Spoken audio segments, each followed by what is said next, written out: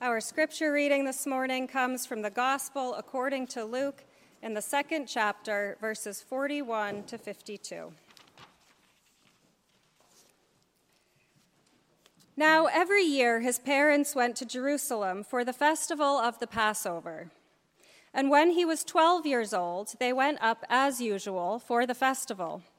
When the festival was ended and they started to return, the boy Jesus stayed behind in Jerusalem, but his parents did not know it. Assuming that he was in the group of travelers, they went a day's journey. Then they started to look for him among their relatives and friends. When they did not find him, they returned to Jerusalem to search for him. After 3 days, they found him in the temple, sitting among the teachers, listening to them and asking them questions. And all who heard him were amazed at his understanding and his answers. When his parents saw him, they were astonished. And his mother said to him, "Child, why have you treated us like this? Look, your father and I have been searching for you with great anxiety." He said to them, "Why were you searching for me? Did you not know that I must be in my father's house?" But they did not understand what he said to them.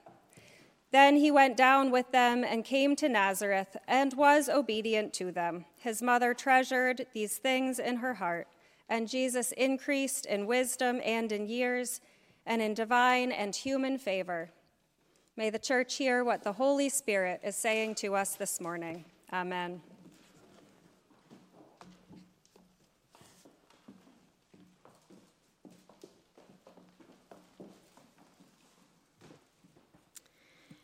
In the scripture today, we heard the story of a young Jesus at the temple, his parents anxiously searching for him and then finding him among the teachers, listening and asking questions.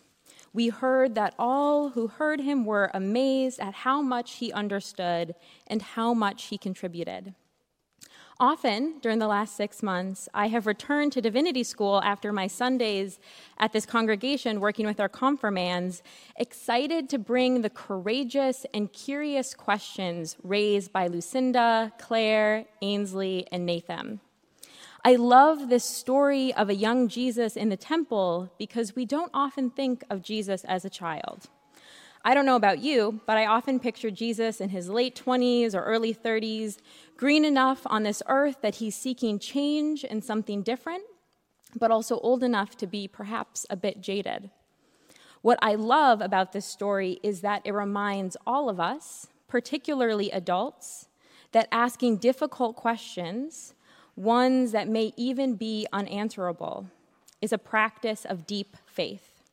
To be able to hold all of the complexity and still affirm faith is a true gift and one that each of our confirmands brings with them today.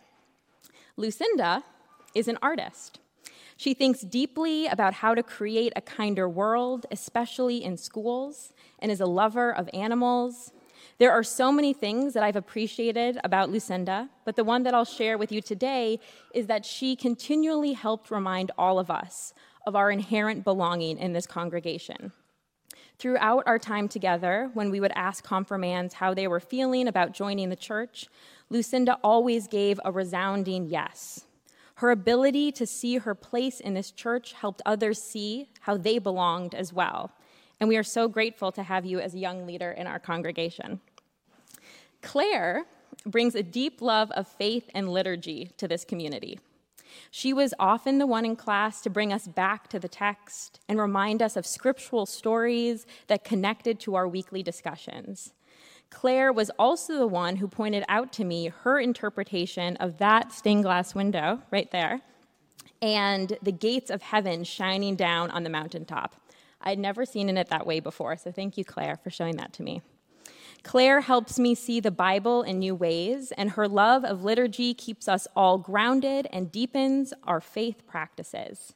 I am so excited that we get to welcome Claire as a member and get to enjoy her wonderful laugh and strong sense of faith. Ainsley is a creative. Whether it's drawing, sewing, singing, or acting, Ainsley brings an innovative approach to how to live out her faith. Ainsley was a dedicated participant in our conversations around anti-Semitism and helped guide all of us to think more critically and compassionately about how to attend to painful events in our community and center those who are most impacted. Ainsley's also a committed friend, consistently bringing up her joyous friendships and the way she sees them connected to her sense of faith. Ainsley will bring so many gifts to this community and an abundance of creativity and thoughtfulness. Nathan is a deep thinker. He asked essential questions of all of us, and his curiosity and attentiveness to social justice pushed all of us to think about what it means to live a life of faith. Nathan is a wonderful writer and poet, and his narratives make accessible important stories for the times we are living in.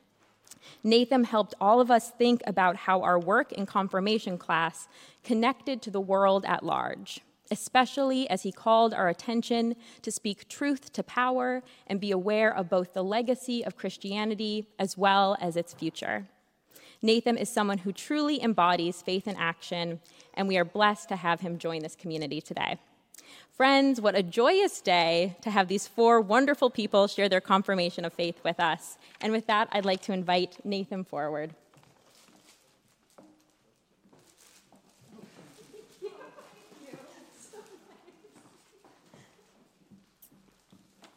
Hello. My name is Nathan, and this is my statement of faith. I see the Lord in the quiet. A question that really resonated with me during confirmation was, where do you see the Lord? At the time, I had no clue where I saw the Lord. For weeks, I pondered what the shield of Trinity was, or what it was in relation to me. The first roadblock I ran into with my faith was, if God was all-knowing and all-powerful, why would he let humans run rampant, causing chaos and harm in his name? I thought of all the wars that took place in the name of the Prince of Peace and his Father. Along with this, in our confirmation class, when discussing the violence of war, we debated the concept of between the stirrup and the ground, which meant that during the time of war on the battlefield, in the time a soldier falls off his horse to his death and hits the ground, if he accepts Jesus Christ as his Lord and Savior, he will be forgiven of all sin and granted access to heaven. I found this to be unbelievable. What if someone committed mass atrocities, and just because of the acceptance, he is granted access to heaven? This didn't seem right to me. So like whenever I can't make sense of something, I ask my mom. My mom, who has in all aspects of her life tried to help people. What I was not expecting when I asked her was that she would tell me to not think about it too much. To this, I was shocked. But upon reflection, I think I know what she means. People interpret Christ in so many ways. Many times, religious groups are at a crossroads, teaching contradictions as to what God is and what he represents. She means what she has told me so many times. Take what you believe from the church and try to use it to incite positive change with your belief. This is really why I want to join the church. Over the years, I've seen all this good this church has done and the positive change it has incited in our community. From helping refugees at the lowest point in their lives by setting them up with shelter, to accepting all into the church with open and accepting arms. This is what God represents to me, to treat everyone with dignity and respect. I continue to remember the service that was held in honor of George Floyd. I remember how we met as a community to mourn and honor his life, how the church worked as a meeting house to bring the community together and grieve.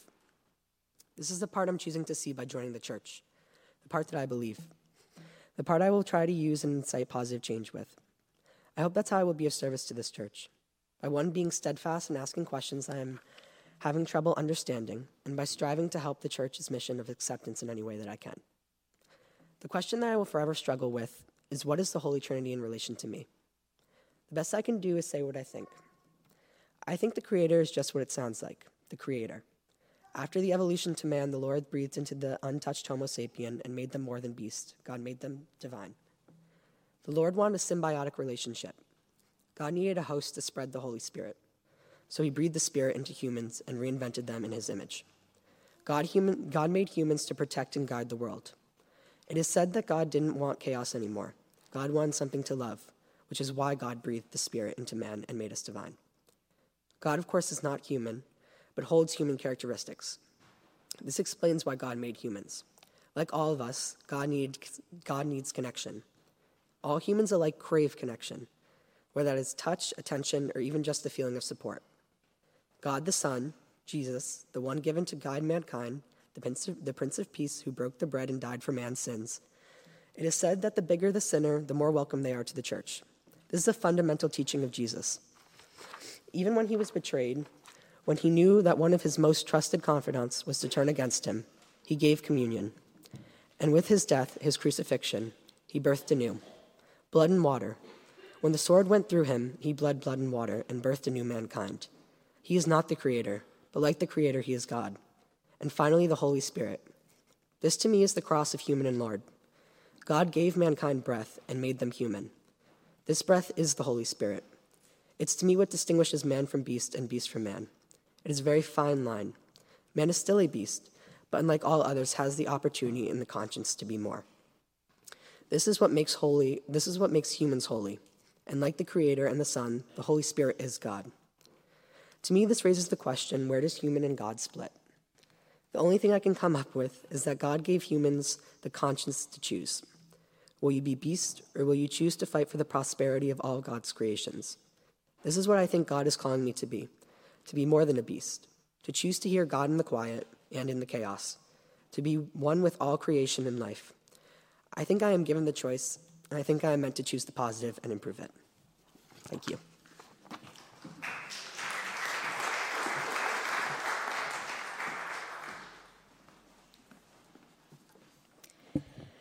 My name is Ainsley, and this is my statement of faith. There is a type of jellyfish called the Turritopsis dohrnae. I think the species of jellyfish is a symbol of just how amazing God can be. The Turritopsis dohrnae is biologically immortal. What this means for this jellyfish is if it's threatened or harmed or experiences stresses, it physically reverts into an earlier stage of life and starts all over. If God decided to do that to make just a simple, small jellyfish, imagine how much he cares about us, even if we can't always see it, even if we are put under stress.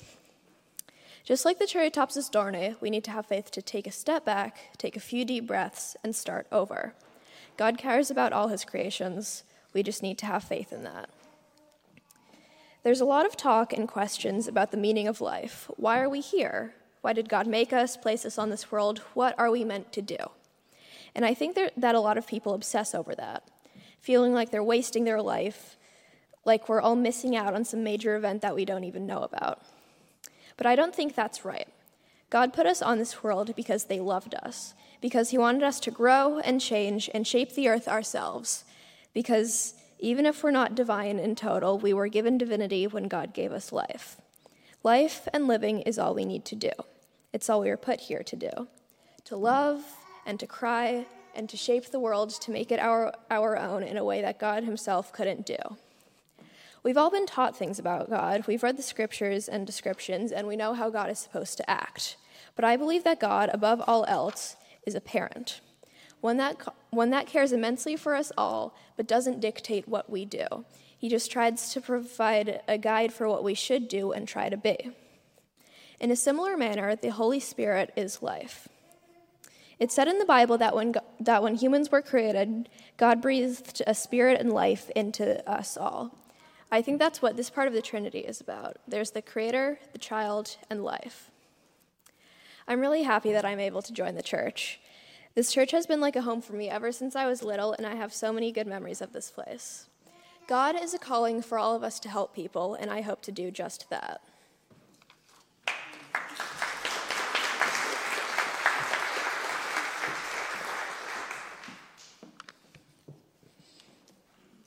I believe in God, the Creator, Christ, and the Holy Spirit.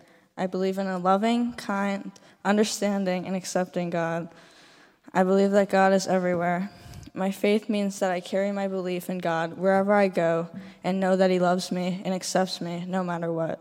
The church to me is a place and community that I like to be a part of because it is filled with welcoming people who I like to be around. I feel God is calling me to be a good person. I care for creation and I care for others. When someone is struggling, I do the best I can to help them. I want to join the church because I want to be a part of the faithful community and help people inside and outside the church.